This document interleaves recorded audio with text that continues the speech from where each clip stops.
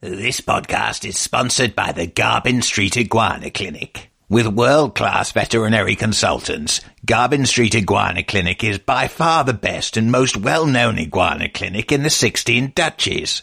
In a recent survey, 1 out of 1 respondents were unable to recommend another iguana clinic.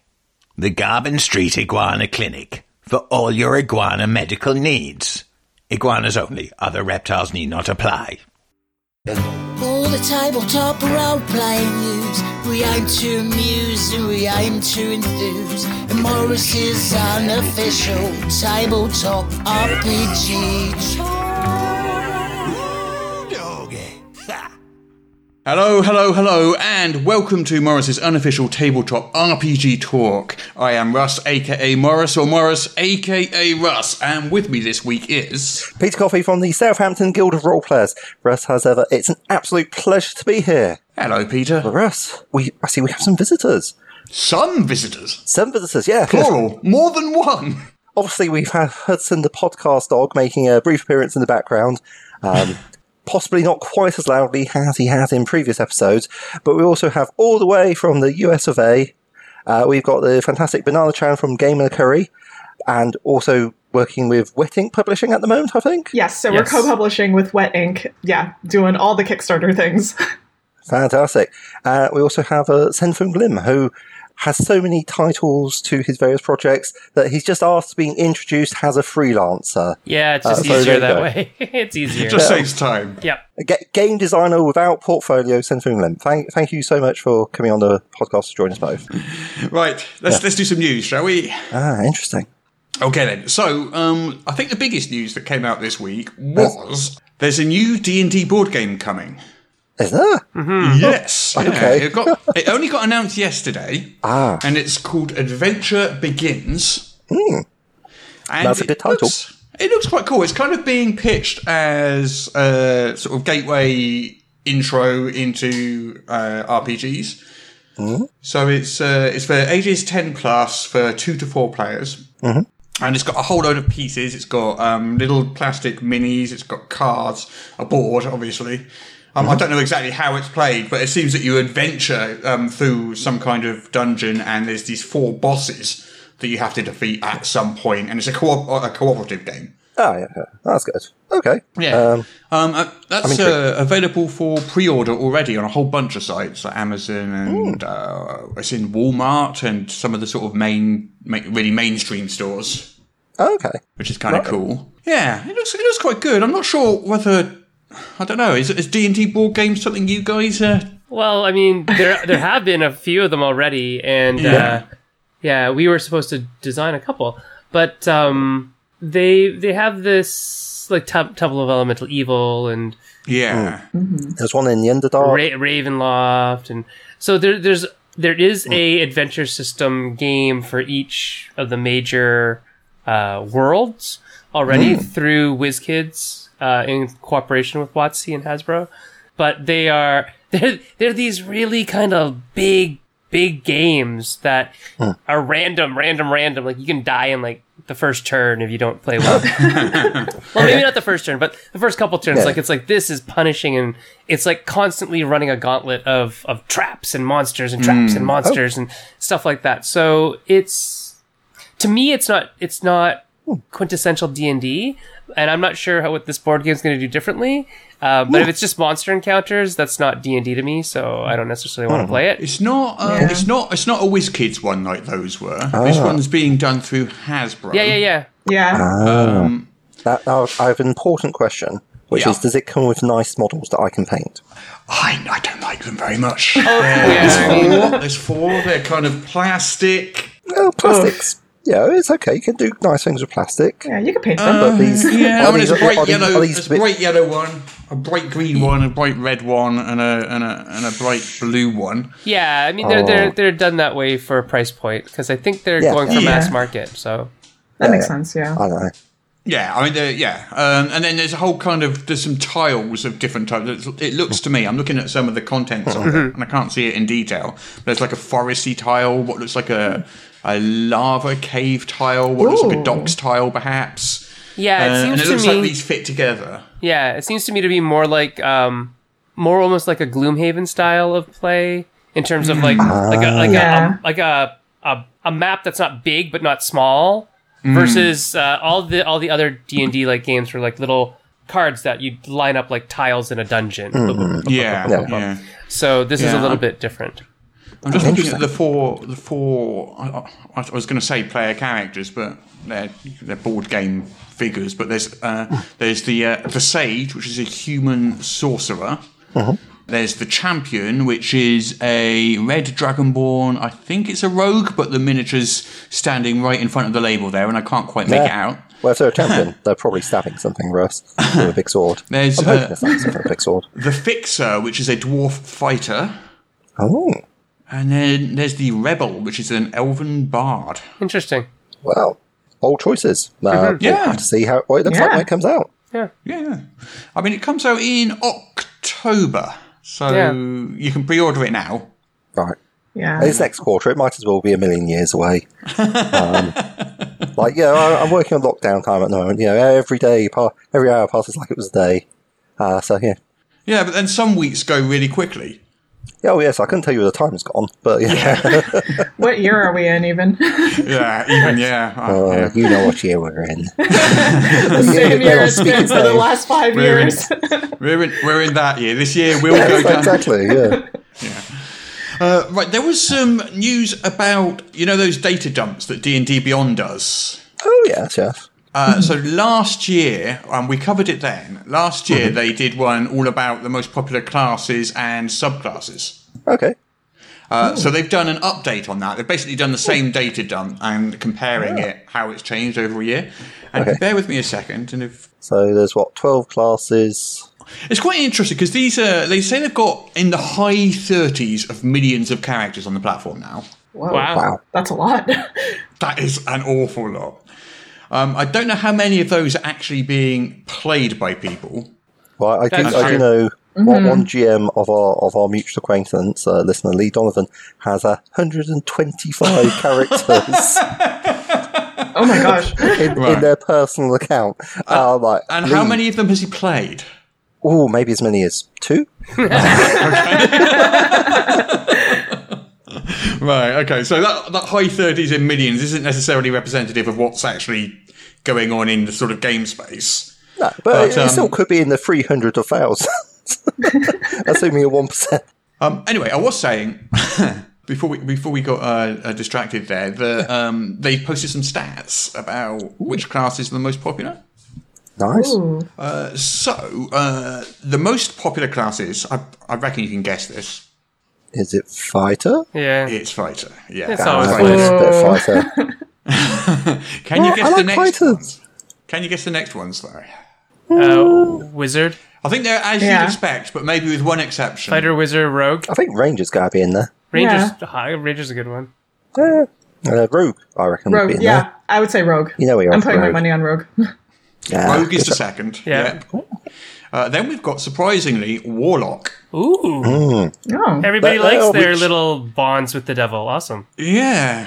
It seems to have replaced... Eldritch Blast. It's kind of replaced the wizard slot. Because then we've got cleric afterward. Yeah.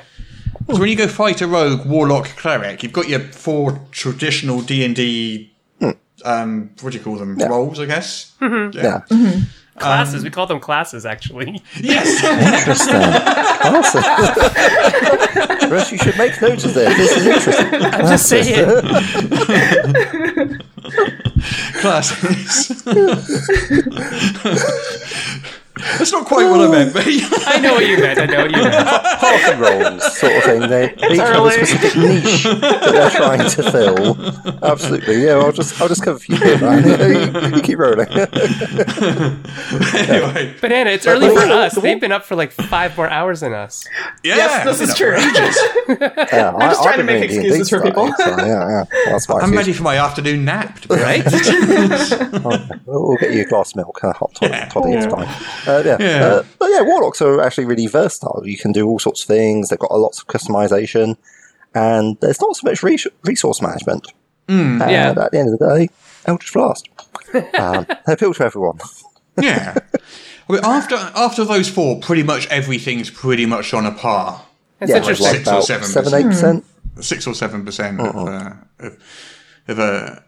of characters. And obviously the free subclasses, they've got the list of all the subclasses, the most popular. I won't go into them now because there's just tons of them. But each one of them, they've got the list of the top 3 most popular subclasses for that class. And obviously, I'm not sure that data is very useful because the free subclasses and the basic rules are the top ones in pretty much every example because they would be. Right. Yeah.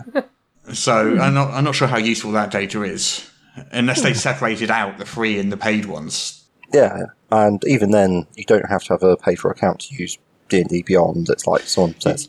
Yeah, but to access some of the subclasses you do because they've got microtransactions for them, don't they? Well, you can either pay for it yourself, or if someone invites you to the game and they bought the stuff, Well, there's that. they've got content sharing, and then you can just make as many characters in their game as you like, really. Yeah. Such an interesting I mean, thing. The monetization of the... That's interesting. Yeah. It's how all the sharing works and so forth. It's all very confusing. And the different platforms and making them work properly and getting them to talk to each other. That's Should we move off D&D now? I think D&D yes, has dominated our attention for long enough, hasn't it? It's D&D dominated it. Yes. So, do you remember the Root RPG based on the board game? From Magpie? Yes. Yeah.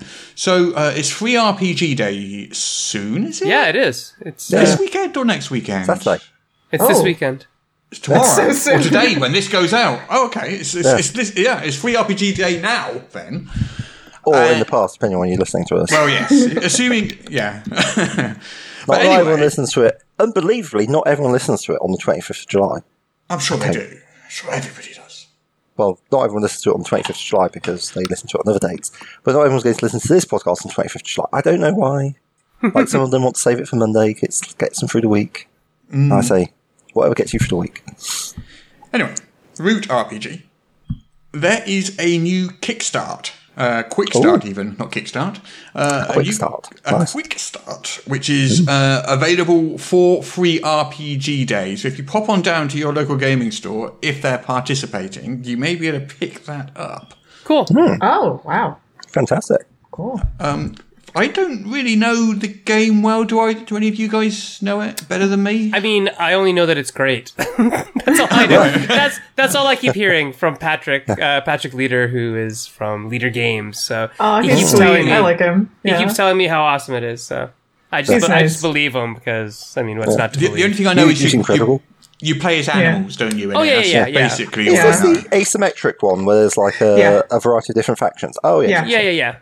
The board game is supposed to be absolutely amazing. So It is a great game. It's probably my top game of whatever year it was published in. Oh, wow. Right. Yeah, that's how good it was for me. I liked it a lot. And the thing is, I liked it a lot because I did not like Vast. And Patrick, if you're listening, I didn't like Vast. Sorry, buddy. He probably knows that already because I'm sure I've told him before. You've heard it here first. World exclusive. That's going to be the title of the podcast. Yeah. Sen did not like Vast. No. We've got to punch it up. Sen hates fast. Everyone, you can send your emails to Sen at... Don't email us. No, we don't want to know. So... The Root RPG hasn't come out yet, I don't believe. No. I think it's upcoming still. Yeah. So this is going to be the first look at the game, but it is a powered by the Apocalypse game, I do believe. Oh, I believe really? it is. I believe it is. I believe it's, I think it's a hack. So it's going to be all playbooks and so forth and different. Yeah. But according to classes. this quick start, you get a look at the game's core mechanics. You get some pre-gen characters. And a new clearing filled with adventure. Yeah, so in the game, clearings are where each of the factions can like build a little place, like a hamlet and whatever other stuff. So each clearing is a part of the forest where the animals congregate to live and do their thing. Well, this clearing is called Peleniki Glade. Ooh, that sounds lovely. Sounds lovely, yeah. I'd Makes go me want to visit. have a picnic. Right? That's adorable. It sounds like a scenic tourist destination. Yeah. So, how many of us like pre-painted plastic sci-fi miniatures? Oh, honestly, my- somebody was just looking for that. Oh. Well, They're Somebody hard to was come by. They are. Yeah. Somebody was wait, literally what? looking for pre-painted sci-fi miniatures for a game they're making. Yeah, I love sci-fi games, and I quite like miniature-based games. And sci-fi pre-painted, cheap sci-fi pre-painted plastic ninjas. Unless you get those, do you remember the Wizards of the Coast Star Wars ones? Oh yeah. They did for Yeah. 10 years ago. So there's loads and loads of those on the second-hand market that you can still pick up off eBay or at conventions. But buying them now is really, really hard. Oh, Yeah. yeah. But Paizo Publishing is here to save the day. Oh, with Ah, first good Starfinder. Yeah. Is that what- So Yeah. Nice. Exciting. A pre-painted So- line for Starfinder. I get it. yeah, and I'm going to be buying all of these every single one. Well, they found their mark. Look at that. Well, that's 2 customers they got going, and hey, that's I'm good. going to be keeping. Well, I also buy all of their flip mats as well. Which is on what it's 2-sided and it's like poster size, and you flip them over, and they're always just really good. Well, like one side is a space station and the other side is a desert or something. Or Yeah, so it's a You know. good map Nice. to use. Yeah. Nice and generic, but enough hooks in it to. Yeah, I've got like 20 of those. And Wow. So how many Rush miniatures really does it likes come maps. with? So let's have a look. Are they like So- little box sets of them, like 5 or Yeah, so there's a Oh, Galactic cute. Okay. Villains pack. It's got 6 miniatures, and these are an Eon Guard, a Diasporan space pirate, a patrol class security robot, Oh, a that sounds- Necrovite, something? Ooh, I like that. a space goblin Zapparator, That does sound quite cool. a contemplative. That sounds less cool. I don't know what that is. I'll have to think Don't about talk. it. I'll have to think about that one. You have inspiration. Well done. Oh, these are horrible. Horrible. There's the So we've word. also got the Galactic Heroes pack, and that's Ooh, got I 6 like that. more. And this one have an Android Xenoseeker, Ooh. Cassither Thaumaturge, I'm assuming Lashunta and Cassither and stuff. Planets, Culture name? systems, culture. No, I think they're species. Species? I'm not sure. That makes sense, I'm actually, sure yeah, they are. Yeah. Okay. Oh, I need to well, play Starfinder again. I but- do need to play Starfinder. Yeah, I do. Lashunta Mercenary Commando, a Shiren Soldier, a I don't know how you pronounce this. YSOKI. I mean, this is going to be an Isoki. absolutely fascinating Isoki. podcast for us, where you read off a list of names, I know. Well, and we get but to listen to you try and but- pronounce words. Yes, but Starfinder fans who are listening to this podcast will know what these words mean, unlike us. I know, I'm super excited They are about it. meaningful to some people. They are just not meaningful to us. So if you don't know Starfinder, why would Starfinder fans listen to this podcast? These are Because questions the that I need people to who answer listen to to. our podcast love all RPGs. Oh, I see. I get it now. That's good. Yeah, we're like an RPG news podcast. It's like we're not a D&D news podcast, we're not a Pathfinder news podcast. Yes. We're like RPGs. Right, generic. Like- Got it. Good. Yeah. All the RPGs. Also, I like to think more universal rather than generic. Oh, But no, Also, I don't think generic's a bad word. it can mean... also, bland I'm features. very sure I would love Starfinder should I play it. Where were we? Anyway, those miniatures, they exist. You can buy them. Cool. And there will be more in the future, apparently, according to this news article I'm looking at. That's cool. How And I exciting. will buy all of them. So you and Sensmate are super happy by this news, I as are am. the people liking Starfinder and minis. Let's move on. Let's move on. Let's move on. Are you familiar with the Lords of the Middle Sea board game? No, I am not. Wait, what? Am I? I'm not either. No. Good, none of us are. Excellent. Okay. Well, Gripping. this board game that none of us are familiar with was published in 1978, That's probably why. Right. Definitely not the one I was which is thinking of. possibly why. I mean, I was alive then, but still. Oh, it's Chaosium. Okay. Yeah. So they are now. Chaosium is now publishing a Lords of the Middle Sea RPG based on that board game. Cool. Cool, nice. Is it like piratey?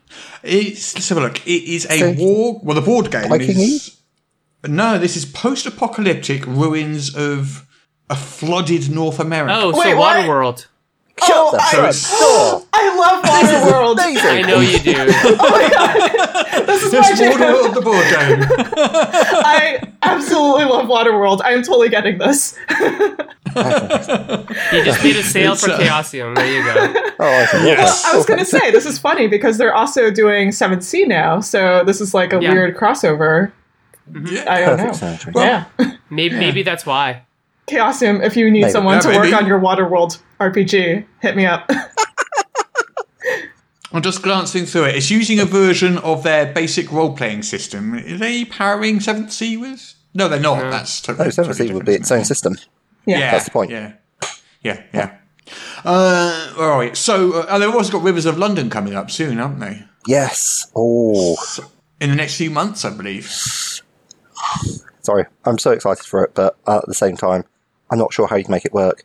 I've not Rivers read of them. London is a series by Ben Aronovich, which is set following the adventures of a sort of a magic police constable, Peter Grant. I am pretty familiar with it because I keep on listening to it on audiobook. A bit like Harry Dresden, but he actually works for the police rather than doing whatever Harry does. Property damage mostly. But there are a lot of similarities. Anyway, but quite good. I have never read it. I suspect that probably I won't, but I'll put it on the list of things I might get to one day once I've got to all the other million things that I keep saying I'm going to get to. I thoroughly recommend the audiobook. Cobner Holbrook Smith does an amazing Peter Grant. So anyway, this Lords of the Middle Sea RPG is described as a futuristic proto-steampunk setting. Okay. Settlements are rare. The world is beginning to recover from the environmental catastrophe, and the technology ranges from steamships to hidden high-tech marvels from the generation just before the collapse. Sounds So yes, Nice. like you say, Waterworld the RPG. I would not have got that from the name of the Kickstarter. Well, it's not a Kickstarter. Just to Oh, good. That's right. at least That's the next segment. as yet, right? it's not. As yet, it's not a Kickstarter. Yes. I shall try and remember this. And in about 3 months' time, this will be a question I'll be like, But yes, Waterworld, fantastic. Well, that's pretty novel, actually. Good work, Chaosium. Hey, we have to jump back to D&D momentarily. Oh, yeah. I've just discovered, when I say I've just discovered some new news, I actually posted this earlier today, so I just forgot that I'd posted it. But this is some previews of Rime of the Frost Maiden. Oh, how exciting. So it's only 3 little things. 2 of them are art pieces, and 1 is a little excerpt. So the art pieces, the first one is an art piece by David Sladek, and it's of what looks like a helmless horror. Oh, yeah. But a wizard has put their brain inside a jar on top of it. Okay. Ooh. So you've got this picture of this sort of spiky suit of armor with a great big spiky sword with no head. And then a wizard And brain. then on the top of the head, there's this Oh, wow.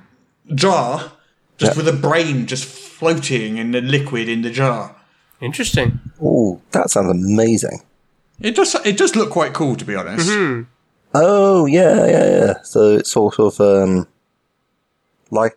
it sort of reminds me, it's basically like, it's 99% Chaos Warrior, and then there's a brain in a jar on top, Yeah. is pretty much how it's rolling. Lots of spikes and so forth, very ornate. Lots of spikes, yeah. All the spikes. All the spikes. Interesting. Yeah. Wait, What? sorry, I just scrolled down. The art's by Oh, wait, Claudio we'll get to Posas. that bit. The art's by We'll get to that bit. Claudio Posas. No, David I know Slater what for the you've just Chaos said. Warrior.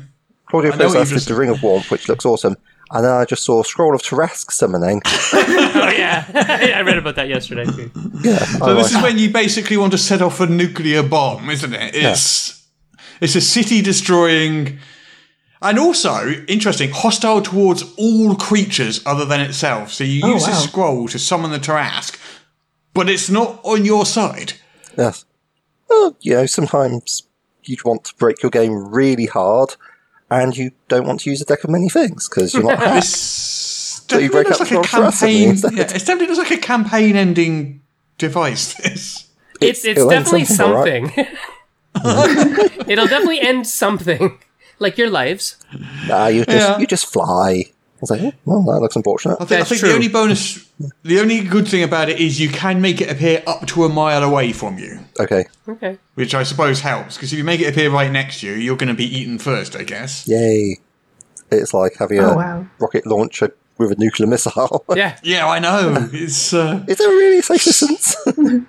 Scroll of Tarask summoning. You summon it, and I guess you just run. I just found Yeah. this picture of like 3 kobolds in a trench coat, and I feel so yeah. represented right now. Quite frankly, that's the most important news to come out of the whole of this year. Well, so I mean, glad you all I'm appreciate honestly that. surprised. I was waiting for you guys to talk about My Little Pony, actually. Getting there. Oh, see? What? Tales of Equestria. Is this new Tales of Equestria, or is this something different? No, but we can do. We have mentioned Oh. it briefly on the podcast Yes, before, I remember but Dungeons where and is Cutie the- Marks. Yeah. I've got to forget. Yes, I'm trying to find the news. Cutie article, Marks and Dragons. and I have scrolled beg- past it, and I can't Dungeons find and it now. Cutie Marks would be a different product altogether. Yeah, pretty much. Right, here we go. So we have mentioned it before, but this is a sort of better look at it. This is the D&D and My Little Pony crossover. I'm given to understand that Cutie Marks is a line that covers things Do you need other a than moment, D&D. No, Cutie Marks are all of My Little Pony so excited. characters have little marks on their hip. Yeah. Right. That's their cutie mark. I see. Yeah. Yeah. Okay. Do you know anything about this banana, or is just the concept very exciting for you? Just the concept. This is hilarious. Well, It's amazing that our friends at WotC haven't like leaked this to us. To be honest, 'cause, Yeah, how did we not figure this out? right, this is like totally on brand for like 99% of our friends, and we're like, oh, somebody's been holding out on us. Somebody is living up to their NDA. That's all I know. Yeah, good for them. I Right? mean, not that I'm bad at NDAs, just saying. This is great. Good job. We are also very astute at following our NDAs. Banana and I are. Yes, we are very good at the NDA game. just for the record, you'd like to say. Okay, no, we're Yeah. Yep. I am under no NDAs for anything, I am pleased to say, so I can say anything I like There you about go. anything. Then again, I don't know anything, so that doesn't help. There you go. That's true. Well, that's why we're on a news podcast, because no one tells us. So this My Little Pony thing, so you get 5 ponies. Each one's inspired by a D&D class. They're Okay. 4.5 inches, and they wear soft, removable outfits. They do. Oh, They have like little cloaks and stuff. Banana. that's Yeah. adorable. And you get an exclusive D20. Yeah, it's very big and very pink. Oh, it doesn't look Yeah, as... so I see, yes. It's not as My Little Pony as I thought it would be. Oh, I'm sorry to hear that. But I mean, like... How did it's- they My Little Pony fire it further? Well, With it's the not di- pink enough. Oh, I see. Okay, needs more pink. Okay, Well, Yeah. the D20's pink, at least. is the D20 pink and fluffy? No. It's not No, it's fluffy, not. but it is pink. Well, at least it all rolls. So that's something. How would, Yeah. how would that work? How would a fluffy dice I mean, work? it wouldn't not Don't, work. don't It just trouble me would. with your quibbles, Morris. I mean, if you're playing, Cutie Marks and Dragons, do you really care if your D20 is rolling fair? And do you? Are you implying that people who play this are less serious gamers? 'Cause I'm not saying it. that's- I'm not saying it's less serious. I'm I've saying that the aesthetic of a fuzzy pink die might be more important than the die rolling true, which you will never know unless you do hundreds and hundreds of tests of that die, or 2, or 3. True. Or submerge it in a Yeah. super saturated salt solution and put some water on top. But then it'll probably just sink because it'll be Well, real it sad would be and salty. fuzzy, so yeah. That sounds far too scientific and far too much like work. Yes. To be honest. I just can't be bothered rolling it lots of times and recording it all. I'm just like, nah. I'm still sold. Oh, I I'm know. gonna buy it. I think it's awesome. Yeah. Well, we seem to be selling you loads of stuff today. My Pearl wallet. It's time to play our favorite game. It's time to play the game. Our favorite game in all the world. Guess the Kickstarter from Just the Name. Right, let's go and play our favourite game in all the world. The game where I read out the name of a Kickstarter and you try and guess what it is from just the name. So, Banana, you've not played this game before. No, I have not. We'll let Peter go first and you'll see how it works. It's fairly simple. This is how not to do it.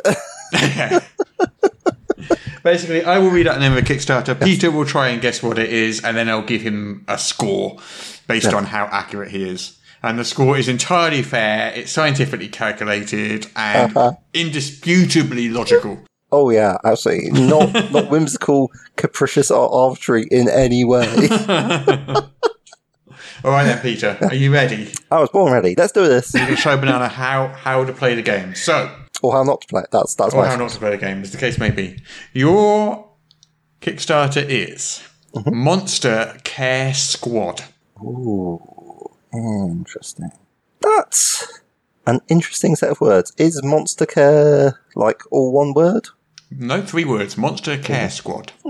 So it could be monsters that care about you, and you're playing as a group of monsters, and like you're trying to look after people. But you know what I think would be more interesting? Like Teletubbies, is that? Yeah, basically. It's basically your Teletubbies, but like, the Wolfman or something is coming in, like, just delivering you like a little care package to your door. But I think what would be even more interesting is if we go, like, I don't know, sort of like vaguely... This sort of reminds me of, like, vague games that I've played on the Nintendo Wii. So essentially what you are is you're a group of doctors and nurses. Or, well, actually, no, you're not doctors and nurses. You're veterinarians, let's be honest here. And your job is to find monsters that have boo-boos, that have owies. And your job is to look after them and make sure that they feel better. Because you're the monsters' care squad. And like, that's what you're doing, right? You're tracking down monsters and you're looking after them and tucking them up in bed and giving them a nice cup of tea. Wow. That is exactly what it is. Excellent. that rarely happens. No one is more surprised than me, right? So you pay as elite vets equipped with the knowledge to heal any wound, given enough time and preparation. You travel an amazing Miyazaki-esque world, going from town to town to find monsters infected with the false gold, diagnose their illnesses, craft cures, and heal their minds and bodies. Oh, that's adorable. This is exactly what you said. Peter, you have just scored 1 million points. Woo! I didn't even have to write a game to do it. Wow. Fantastic. Well done. I'm sorry, Mr. Werewolf, you have alopecia. Banana, you are going to struggle to catch up with that. Peter's taken a Oh, strong lead with 1 million points. Go on. I swear, I thought it was going to be like a daycare for monsters where like adult monsters drop off their baby monsters. Right, that game. I want to play that as well. That's probably the sequel. I think there's like an untapped market. This is bubbling up the collective id. It's like saying, yes, we should look after the monsters. Don't break in and kick them and kill them and steal their stuff. Give them a look after, like, wrap up in blankets. Imagine nap time. Okay then, Banana, you have 1 million points to beat. Oh gosh. Oh, no pressure, Russ. So much pressure. And your Kickstarter is Necronautilus. This is unfair because I know this. Oh, I know don't tell who, Peter. Is this World? Should've told us, yeah. This is World Champ Games, right? Yes, it Okay, is. so actually, now that I think about it, I realized that I forgot to read the description for it, and I just backed it because I had cool art. But the cool art is tie-dye, and it's rainbow, and it's got a skull, and I'm going to guess that it has something to do with marine biology mixed with summoning a old god. I'm sorry, Adam Vass, if you're listening to this. I know this is your game. I did back it. I just don't. It's all right. remember. You've given him the money already. It's fine. that makes a lot Put of it this way. sense. If you're willing to hand over your money sight unseen, that's That's quite a compliment, I think. yeah. So what this is catalogue new planets in a dead galaxy. Learn powerful magical words and remember who you once were. You act as souls bound to clouds of noxious gas. exploring a universe outside of time consisting of planets full of creatures who ended up there when they died. There was a reason why I backed this. I knew this. Totally. This is like more than Nautilus has like Captain Nemo's submarine, really, rather than like the shell. Well, its influences are Guardians of the Galaxy and music by Spirit Adrift, Ghost, or Black Sabbath. Okay.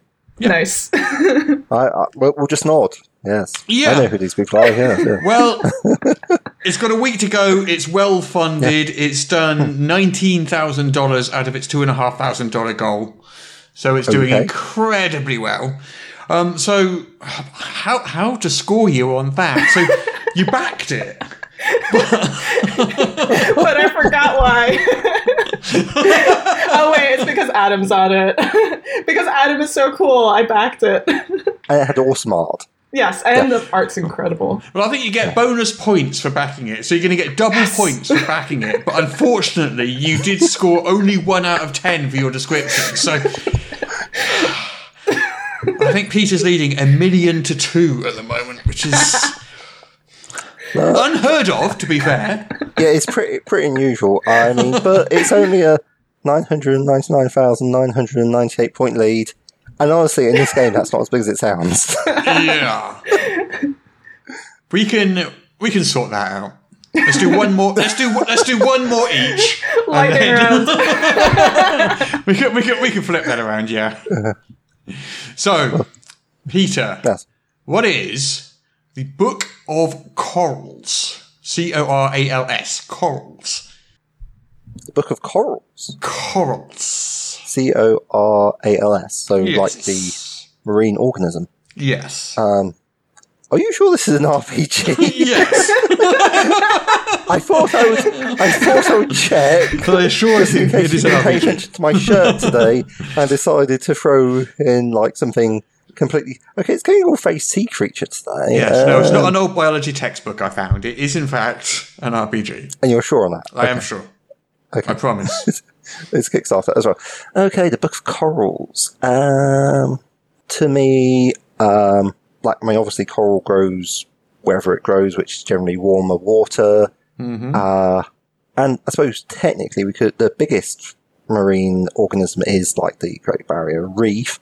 But for me, coral, it really has to be about the Caribbean. And so when we're seeing the Book of Corals, it's sort of like, maybe it's something for Seventh Sea, and it's like all about underwater exploration and the coral kingdoms that come with it. Because if you've not got like shallow, warm water with like coral reefs growing up, and that says pirates to me. Like, I don't know, I'm just basic that way. So sort of like, I'm going to say Seventh Sea because I can't think of any other pirate themed systems that are going on. I've never played it, unfortunately, but yeah, that's that. And it's all about the magical underwater kingdoms, and maybe a crab. Not bad. Tell you about life under the sea. I'll give you 7 out of 10 for that. Woohoo! Which gives you a score of 1,000,007. So what this is... It's a good day. This is an anthropomorphic fantasy role-playing campaign where you play dolphins and lizards and Komodo dragons and orcas and parrots and things. Oh, my days. With careers Just like... look at Banana's face, it's R.I.P. your wallet. I want this. With careers like pearl divers and demolitionists and things. Oh. And you explore submerged cities and pirate colonies and mysterious ruins and dangerous jungles. Oh, wow. Oh my gosh, I want this. Yeah. I told you yet another thing. And poor old Lee is actually planning a game that sounds a lot like this. So, yeah. Okay. It does actually look kind of fun, yeah. It's amazing. Looking at the art, the artwork is very sort of comic booky, cartoony. Okay. Yeah, it's got what looks like, I think, a lion in a pirate's hat and a cat, maybe, with a bottle of rum, maybe. I'm not entirely sure. Oh. Oh, sorry, I've had to edit out the squealing noises. I said the word cat and Peter immediately backed it. Basically, you can sell anything to Peter just putting the word cat in it. You can't prove that. It was the lion pirate hat. The cat with the bottle of rum is bogus. I've got Monty. Well, you can't do shots worth anything. Yeah.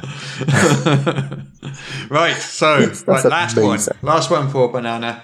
So Banana, you can do the this. score is currently 1,007,2. So you only have to score 1,005 points here. I'm going to aim for 3 points on this one. Nice. Constant improvement. And great excuse to come back. So this one is actually by a friend of mine, someone I know. It is called When Shadows Fall. Okay. That can be very vague. I'm going to say that it's a... Okay, I'm going to say that it's a game about speaking to the dead. So maybe sort of like some kind of mediumship game where you are trying to commune with spirits. It's not that. Damn it. But I like the idea. I'm working on a game like that. I'll give you your 5 points for that. So. Yes. So what this is a post-apocalyptic horror role-playing game. Oh, wow. It's set in a post-apocalyptic UK. All the power stations have been destroyed by a strange fog that's drifting across the land. And this shadow alters as it moves, and it corrupts and twists the earth as it moves. And whole communities of people are disappearing, or they're forever mutated. And this seems to be kind of sentient.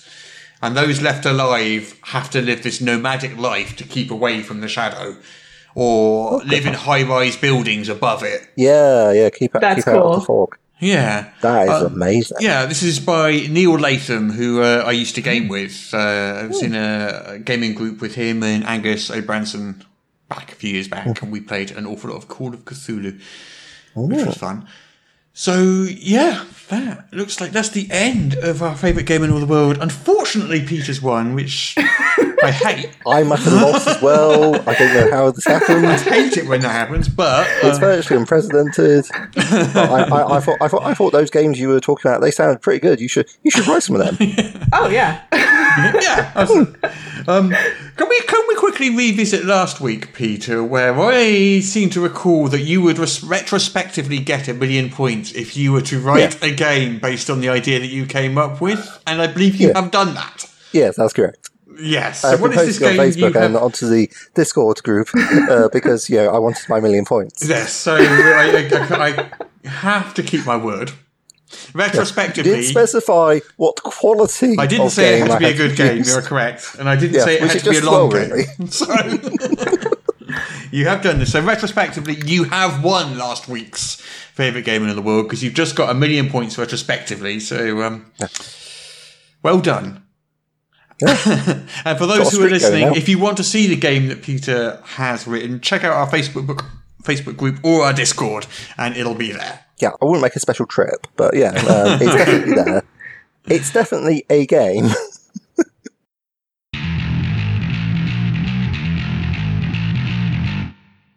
Okay, are we ready to start our new campaign?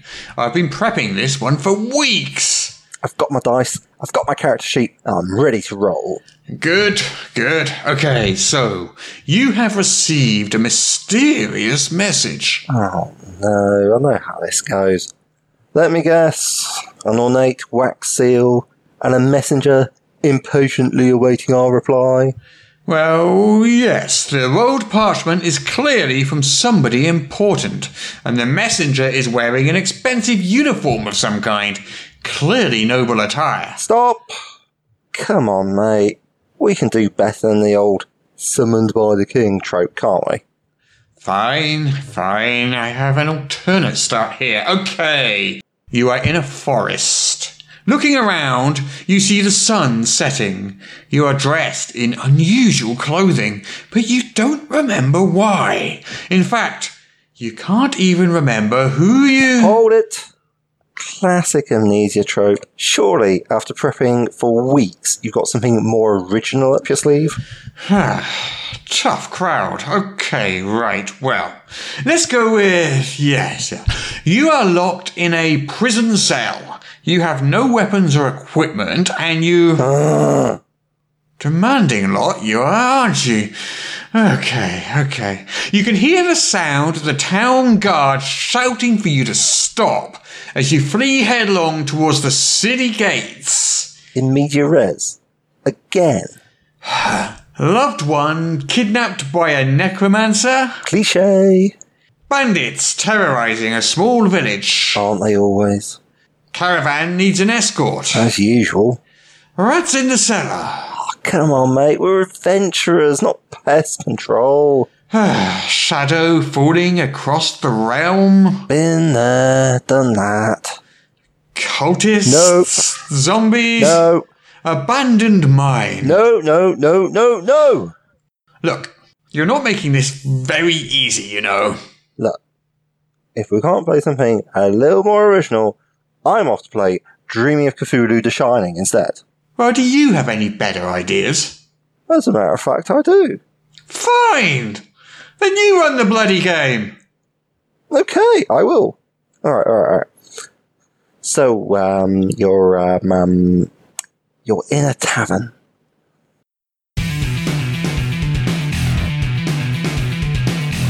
Hello, everybody. Thank you so much for listening to our podcast. We just wanted to mention our Patreon. Peter, are you familiar with our Patreon? Oh, is it patreon.com/Morris? Yes. MOWS? At patreon.com/Morris, you can find our Patreon, which is what pays for our podcast and buys us all these wonderful microphones and mixers and other little bits and pieces. And wires. So many wires. And all these wires. We have a load of wonderful Patreon backers at the moment. And those backers get... We cherish you all. Yes, we do cherish them very much. And those backers get bonus content every single week, just as a thank you for backing our Patreon. And because they're so awesome and so quick off the mark, they also get to talk to us in our Discord channel, which is pretty good. And we'll sometimes even deign to answer that. But even more importantly, when we have guests coming onto the show, they have the opportunity to ask questions of those guests. And then we will pass on the questions that we think our guests will answer. So please, if you do enjoy the podcast, head on over to patreon.com/Morris. Link will be in the show notes. Yes. And support us, even with just $1 a month. Every little bit helps.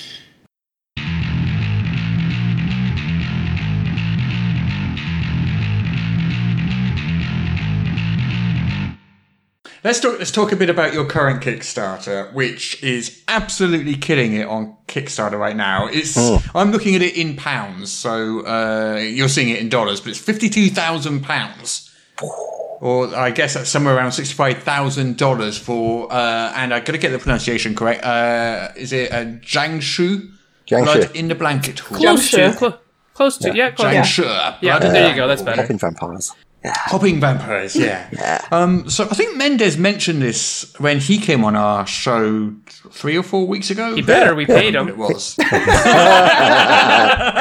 literally, you did pay him as a cultural consultant. Actually, he called me yesterday and said the cheque hasn't arrived yet.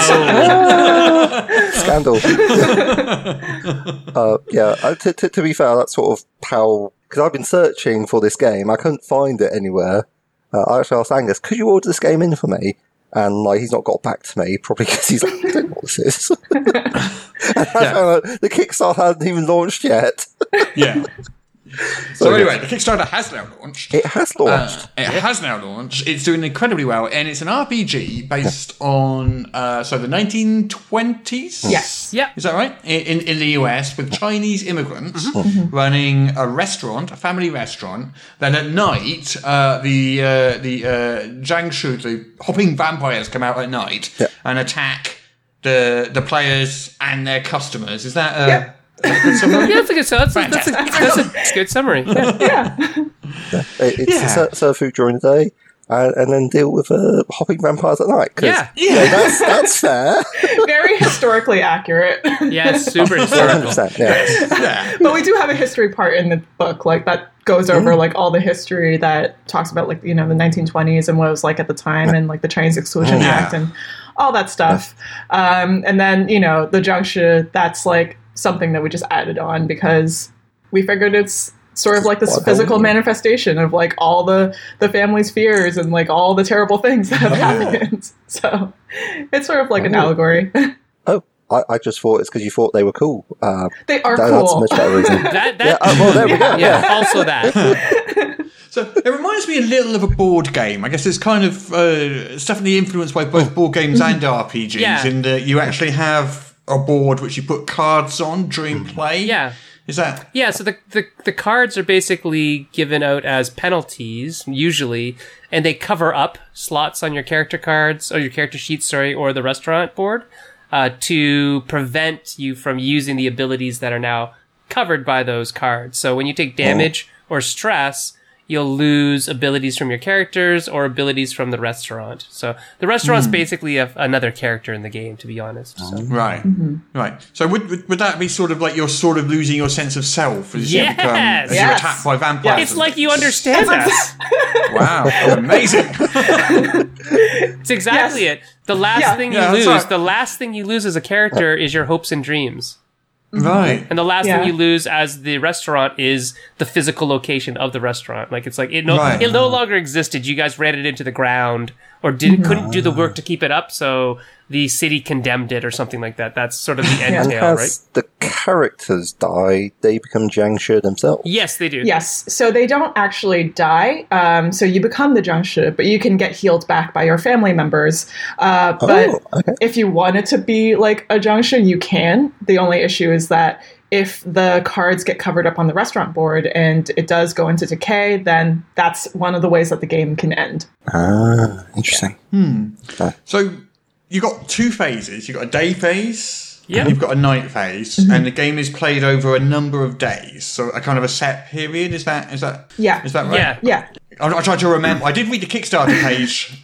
And I tried to remember all this. No, that's fine. It's a lot to remember. Yeah. Yeah, so it's organized like you could do it as a, blockbuster one shot or we call it like a mini series as opposed to a campaign. It's not really a campaign. Like, your characters actually don't improve. Like, there's no XP or anything like that. Right. Yeah, but you don't need character development to roleplay. No, exactly, right? You can have, personal development as a character. Right, exactly. Shocking. Shocking.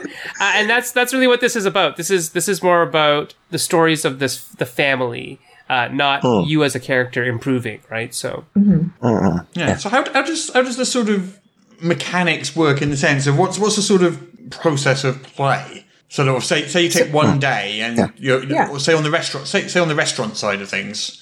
Yeah. So on the first day, say it takes about most one shots take about 2 or 3 days to play. If you're doing like a mini series, that's more like 5 days. And so on the first day, you get, a number of dice. Usually it's about 5d8s or 6d8s, depending on what kind of one shot or mini series you want to play. And as the days go down, you're playing from this pool, but the pool goes it goes down in dice. So say for the first day you have 68s, the second day you'll have 5, and it keeps going down and down because you're getting more and more stressed. When you're rolling from this pool of dice, you're rolling all of them, and then the 4s that you roll cancel out the highest number because 4 in Chinese numerology is bad luck. Yeah, exactly. Right. It sounds like death, yeah. Yes, exactly. So it cancels out the highest number, and then your second highest number, or whatever is left over, is your outcome. So 0s to 3, because you can get 0s if you have multiple 4s. Those are bad. Those are just fails. Yeah. don't do that. Yeah, exactly. Okay. 4, Yeah. I mentioned earlier, is just a canceling out type of number. 5s to 6, that's a success, but something weird happens. So it's sort of inspired by Powered by the Apocalypse dice rolling. And then 7 to 8 or more, that's a really good success. Something really great happens. How does that look? That's sort of how the dice mechanic works. For the day phases, so you have your morning, your afternoon, your evening, and your night. Sorry, dead of night. In the morning, you have your chores that you have to go through. So each player character gets 2 restaurant chore cards, and you have to role play them out. And if you have the time on your character sheet to complete these tasks, then you can go ahead and do it. If you don't, then that restaurant chore card covers up one of the slots on the restaurant board. So that's where the decay comes from. And then you choose one of these cards to role play out for the morning. Then we move into the afternoon phase. That's when the customers start coming in. That's when service starts, and you just like have to manage, your time, make sure that like everyone is okay, because your customers are coming in the evening. Jiangshi come out, and the customers are still there, so you have to like make sure that the customers and Jiangshi just like don't cross over one another. Okay. And then at the dead of night, that's when like it's just Jiangshi and the customers have gone home because you've closed down the restaurant. So that's sort of like what a day looks like, but how, each thing is broken down into, it's dependent on like what the GM writes out in an outline. So each phase or each section is going to have like a little outline that the GM is going to write out so that they hit these specific plot points. Okay. I really love the idea of the decay thing in the sense of the restaurant and the characters, and as you lose basically, traits and parts of your identity, as opposed to a number counting down like hit points or something like that, which I'd say sort of like 90% of RPGs out there do. Oh yeah. Yeah, I mean they do represent a track of things, but the idea of what they're tied to is really kind of interesting. So we wanted to make sure that, people as the characters got more and more stressed or injured, they would lose their skills, their abilities, but still be able to talk and still have hopes and dreams. And then eventually they lose that too, right? And at some point, unless they get healed. Yes, unless they get healed. And they can also, everybody starts off with an heirloom, which is like a family heirloom that links them back to their ancestry and maybe, keeps them in touch with their culture. And if they choose to sacrifice that, it's mystically linked, by the way, to one of their ancestor spirits, of course, because that happens. But if they choose to break it, they can heal themselves or other people, but then they no longer have the wisdom of that ancestor to guide them. So it has that quasi-mystical feel to it, because if there's hopping vampires, let's just go a little bit all out here. And then the idea that, to me anyways, is very poignant and very kind of sad is that, the last thing to go and the last thing you're holding on to is hope, right? Your hopes and your dreams, which are for you or your family members, and how you hope that they will survive and succeed in the new world. And then once that's gone, you're a cheese-sucking vampire. So there you go, right? So it's an interesting kind of transition to me. So tonally, it seems like there's going to be a certain amount of tonal shift from like a vague think of like sort of manic running around comedy in the first part of the day, and then shifting into sort of like a bit of a French farce with like you usher a customer out the sliding doors and shut them just as the Jiangshi hops in the other side. Yes.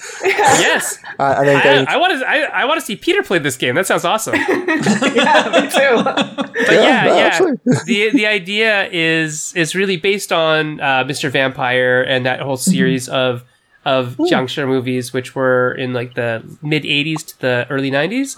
There's like 4 films and a bunch of spin-offs. And they are literally a combination of it's like an amalgamation of martial arts, but more the stunty style of martial arts, like the acrobatic style of martial arts. Fake, like fighting without looking like you're fighting. And then horror, but really like almost laughable horror at a lot of points. Like it's like, well, they're like modern Jiangshi movies like Rigor Mortis are legit scary, but the older ones are like kind of farcical.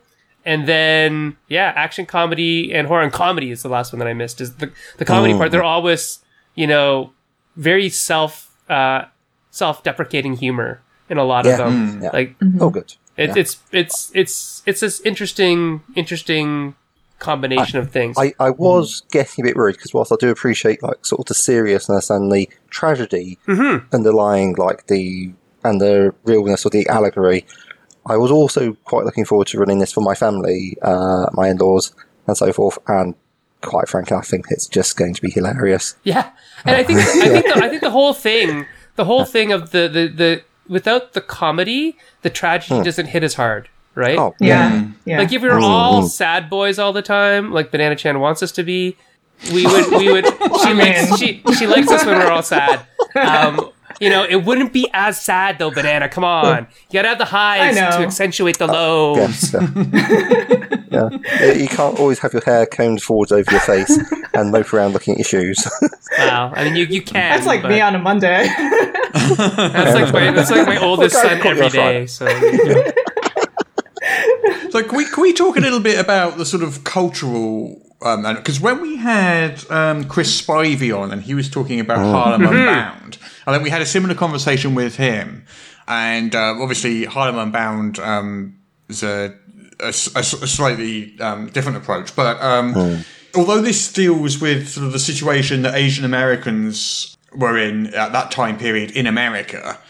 you do go to pains to say this game isn't just for Asian Americans, but you do have some tips here on the Kickstarter page on how people who aren't Asian Americans, how, for example, I would approach playing this game. Mm-hmm. Right. In terms of cultural aspects, it was just interesting that we're talking to you guys, and one of the pieces of pushback that we've had was actually from Chinese immigrant to the UK, which is really interesting because the Chinese diaspora, which has happened for like years and years and years and years and years, like over hundreds of years, just people running away from China, basically, for reasons very different all the time.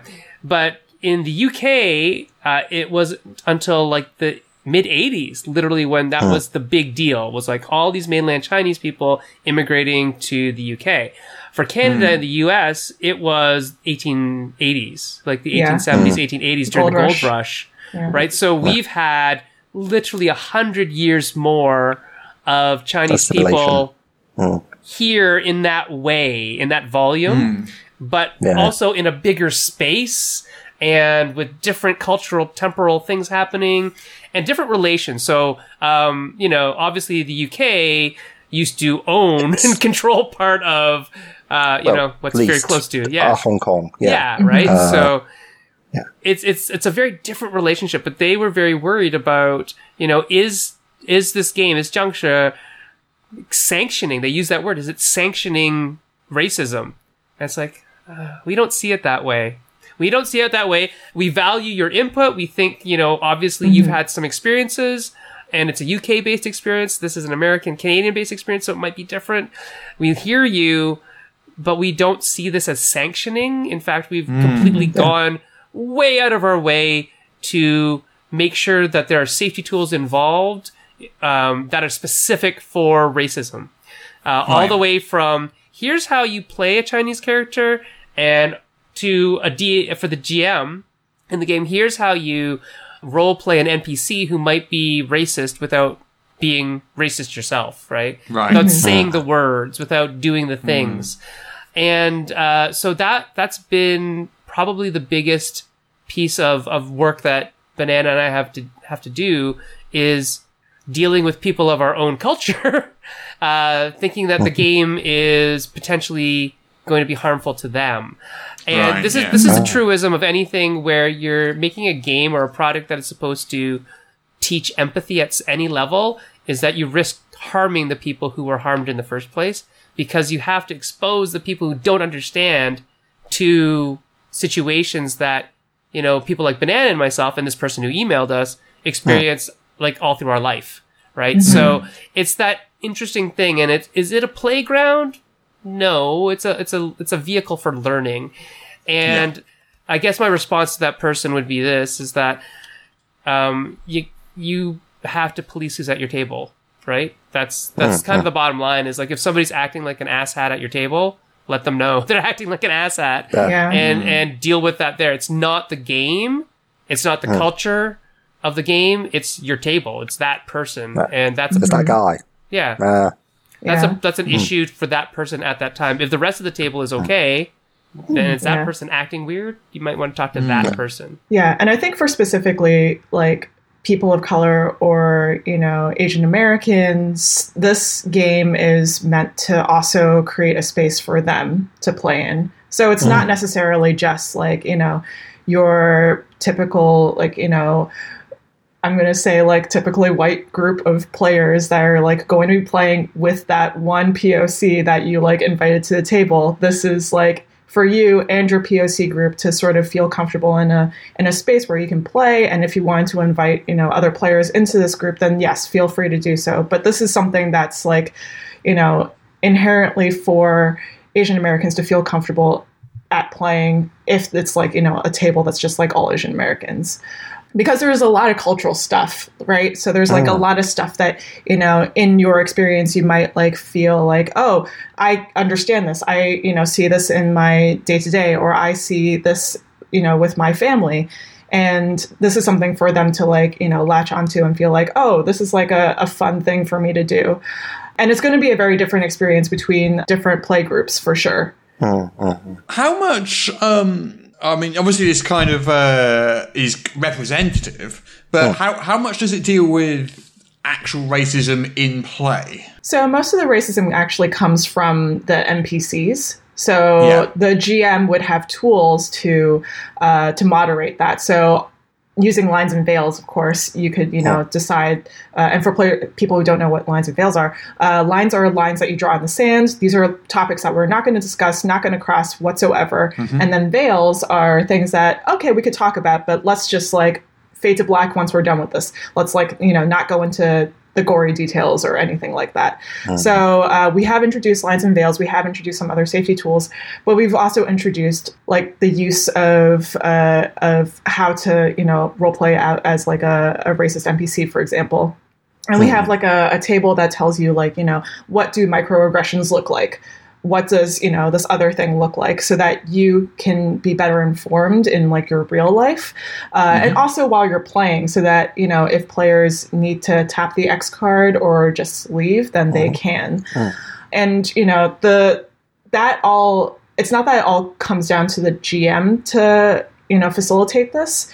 It's also like among the players. So like, if there is something that's uncomfortable for you, then feel free to just be like, okay, that's, this is my line. Let's like rewind and redo the scene. Like I said, the racism is going to come from the NPCs. So if you wanted to adjust NPCs, that's totally, within the realms of this game. Yes, I would have to do that quite heavily. Yeah. Yeah. And the NPCs that we've written out, like we have like a few already, and they're just like, their names and who they are, sort of like briefly. And we have like examples of like what they could be saying or what they could do, but you don't have to pick all of them. You can just like, pick and choose one or two of them and, adjust accordingly. Yeah. Okay. It's something interesting, this sort of board game RPG hybrid approach, which it's quite interesting because last week we had someone on who's talking about a journaling game. It was Wait for me? Yeah, and I was just saying that's a type of game that is new to me personally. I backed that Kickstarter, but it's definitely a new thing to me. But this whole sort of board game RPG hybrid is also quite new to me. I realise it's not sort of like it's not new to everybody. Yeah, people have been role playing with board games for ages. Like, it's pretty much the first thing frustrated role players do. Yeah. So I think this is quite a good way to get people from the vast and burgeoning board game community to be like, oh yes, this looks like a perfectly innocent game. And next thing you know, they end up role playing. It also makes for a much more structured RPG as well, doesn't it? It looks like. Yeah. In that you're kind of directed to do this and then this and then this in these scenes. Yeah. Rather than the more free. Yeah. Yeah. I mean, we still have a GM, so that way they know how to structure all the events that are happening, but it's a loose outline. And, if the players want to go a certain way, because that's what players do. They don't want to go hunting for vampires, they want to hang out at the tavern. Like, that's totally okay too. Like, if your players want to do that, that's what they want to do. Right. And I think that the use of an outline, because based on, my GMing experiences, at least, like, when the more stuff that you write out beforehand, I feel like the less inclined your players to read them. Right. The less inclined your players are going to be like, oh, I want to stick to the story. So it's okay. They can send a railroad a mile off and they're like, nope. Right. We're going over here now. Bye. Yeah, exactly. And I think that's why a session 0 is also really important, like for people to set expectations, like what do you want out of this game? What do you think is like a good way to play? And also like setting, the tone and all that fun stuff. Yeah, I think, and also like having the board game, to me, it feels like maybe this might take a bit of the intimidation factor out of GMing, because like once you've done a couple of 100 hours, you're like, oh, well, okay, this is too bad, I guess. But like the first time, it's like, oh, I don't know what I'm doing. I'll just copy what other people have done. And you don't really know what you're doing. But having clear guidelines, which is one of the things which really is very important to the Powered by the Apocalypse, which I think partly explains their immense popularity, is that they have very clear guidelines on what you should be doing and how you should do it. Is that the sort of thing that you're trying to design into? Yeah, we're definitely trying to do something similar. We have templates for people who want to build their own, preemptive scenario if they want to do it that way. We also have ways for you to play without the scenario if you don't want to like make your own scenario and you just want to like do it on the fly. That's possible too. The interesting thing about this game, or at least in my perspective, is that because it's taking place in such a small space, it's like you're focusing so much on like this restaurant. This is the only setting that you're probably going to be predominantly playing in. There's still a lot of stuff that you have to take into consideration because you're no longer thinking like, okay, I go to this restaurant and I do this thing. Okay, we're done. Let's move on to the next setting. Here, because there are all these little details, we have to figure out like every single thing. So like, how's the restaurant run? What kind of food are you serving? Like, what are the customers like? Like, there are all these questions that pop up. And that's something that like we have to think about a bit as well when building outlines, when, doing templates for GMs, prospective GMs to run this game. Is there scope for, say, I realise because of the presentation of this thing being like a box set with a board and all this sort of stuff, it makes it kind of set in that particular setting. But is there scope for maybe in the future other settings or other scenarios or other? Well, is that something I'm glad you asked that question because we have several scenarios written by guest designers and guest writers. And so they're adjusting some of these scenarios to their own cultural backgrounds. So we have a Japanese American setting that's based on, an internment camp. We have one that's a Haitian American family. And I believe we also have a Filipino-American family as well.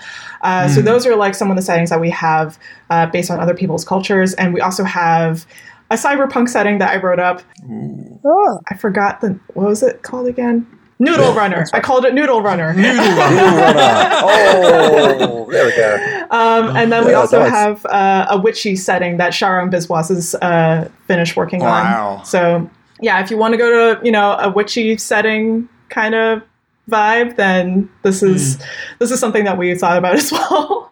Would these require new boxed sets, or could you use the existing box set with these new settings? Existing box set, it's all in the scenario book. So we have two books. We have the rule book, the core rule book, that does not have any scenarios in it, and then we have the scenario book that's in the box set.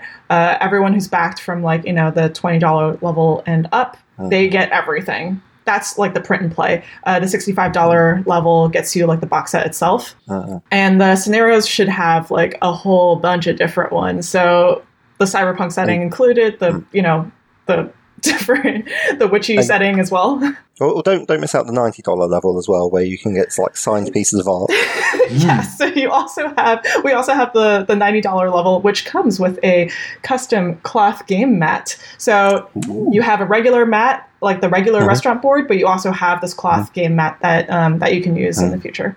Nice.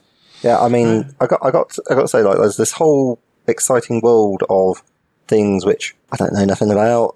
So I'd love to see like a 1980s or a 2000s, like sort of like Buffy the Vampire Slayer, but instead of like being vampires and demons and what have you, it's like the exciting world of Chinese mythology or like Filipino, or I don't know, just depends who's got the coolest ghoulies. I mean, maybe you could just go nuts. Who knows? Yeah. And that would be a hell of a thing to play, and I'd love that because it's like, well, there's a vampire. I suppose we'll just stake it then. There's a hopping vampire. Oh yeah, yeah. They Why is have. it hopping? Why is the mummy hopping? I don't understand. It's scary. Yeah, there are a lot of different ways that you can defend yourself against them, but staking them is not on the list, I don't believe. Ooh. Okay. But I think we have vinegar. That's one of the ways that you can defeat one. If you have a rooster's great. Rooster. Yeah, because they're scared of daylight. So if they hear a rooster, they're just like, "Oh, it must be daytime." Whoa. So let's it's go sort of back to bed. similar. Yeah, exactly. So if you had a rooster crowing as your ringtone, That would be very confusing for them. Yeah. That'll Maybe totally initially. work. Probably not going to work in the 1920s setting, but yeah, Oh, that's yeah. something to That's think a good about. point, good Or point. bring it into the modern day. there were no iPhones in the 1920s. Must remember. Well, you could probably go with sort of again Rivers of London or Harry Dresden thing where the supernatural just breaks modern technology very hard. I think that's pretty important because things aren't as scary if you have mobile phones. Yeah. Right. Yeah, exactly. And that's how sort of like this game treats the Junction in general. It's like, all the supernatural stuff is real, but no one believes it or like no one thinks it's real. So very similar to how Buffy deals with it. Right, so you got 3 weeks left to go, just under 3 weeks. When this goes out tomorrow, it'll be 19 days, I think. Yeah. You've already completely destroyed your Kickstarter goal. Yeah. It's doing so well. Congratulations on that. It's doing Thank so you. well, and I'm so happy for you. It's brilliant. Thank you. I might have backed it. I'll get the thing. Before we end, I just wanted to quickly call attention to my own Kickstarter because by the time next week's podcast goes out, it will have finished because it finishes next Friday. 1 week left, 7 days to go. Mythological figures and maleficent monsters. It's your last chance. There won't be another podcast before this ends. It is currently at £96,807 or whatever that is in dollars, $125,000. I want to say something along those lines. Nice. 7 days to go. Super excited. It's done so well. It's basically full of, I explained for Bernard because you seemed impressed, it is this doorstop of a book. You could use it as like a melee weapon. If the zombies come in, you're like, excellent. Donk, donk, donk. So use it just as a weapon? Yeah, or a shield. Yeah. Oh, back. I mean, but it's got some serious poundage, is what we're saying. It's absolutely full, beautifully illustrated, full colour. I'm excited for a this. variety of monsters and mythological figures from all over the shop. All around the world, basically. It's real world myths and legends brought to life for D&D 5th edition. Very cool. And I think and one that will be available, how long after the Kickstarter finishes? So we send out the PDFs immediately. Yeah. And then once the Kickstarter finishes and we know how big a print run we're doing, I just write a check and it's ready to print. Yes. And that's it. So, yeah. Done. So nice. Straight away. There is a very good chance that you could have a physical copy in your hands before the end of August. Yeah, especially if you're in the UK, because you won't have far to go. Yeah. I'm not sure how the pandemic's affecting shipping to the US at the moment. I don't think it's having too bad an effect right now. No, actually, to be honest. I think it's good. I think it's all But right. yeah, so it's pretty exciting. Get them while it's hot. All right, and with that, I think that's the show. I think we're done for the day. Yes. That's been absolutely fantastic to have you on with us, Banana. Yeah, thank you so much for coming on. Thanks for having me. Great to talk to you. And I love the look of your Kickstarter. I cannot wait to play this game. Thank you, and I'll pretend to be Sen. Thanks for having us on this podcast. It's great talking about psychology and Canada. Ooh, I hope Sen didn't listen to this. That would be awkward. So thank you so much for coming on. Please do come on again sometime when your next project is ready to be talked about. Yay, thank you. We'd like to have you on. And until then, who have we got next week, Peter? Next week we have Joshua Mendenhall, who will be talking about Islands of Sinorna, Right. which is a pre-colonial Filipino role-playing game converted to 5th edition Dungeons & Dragons. Wow. Okay. That'll be fun. Okay then. Well, thank you everybody for listening. And until next week, it's goodbye from me, Russ. As goodbye from me, Peter Coffey from the Southampton Guild of Roleplayers. And bye for me, Banana Chin.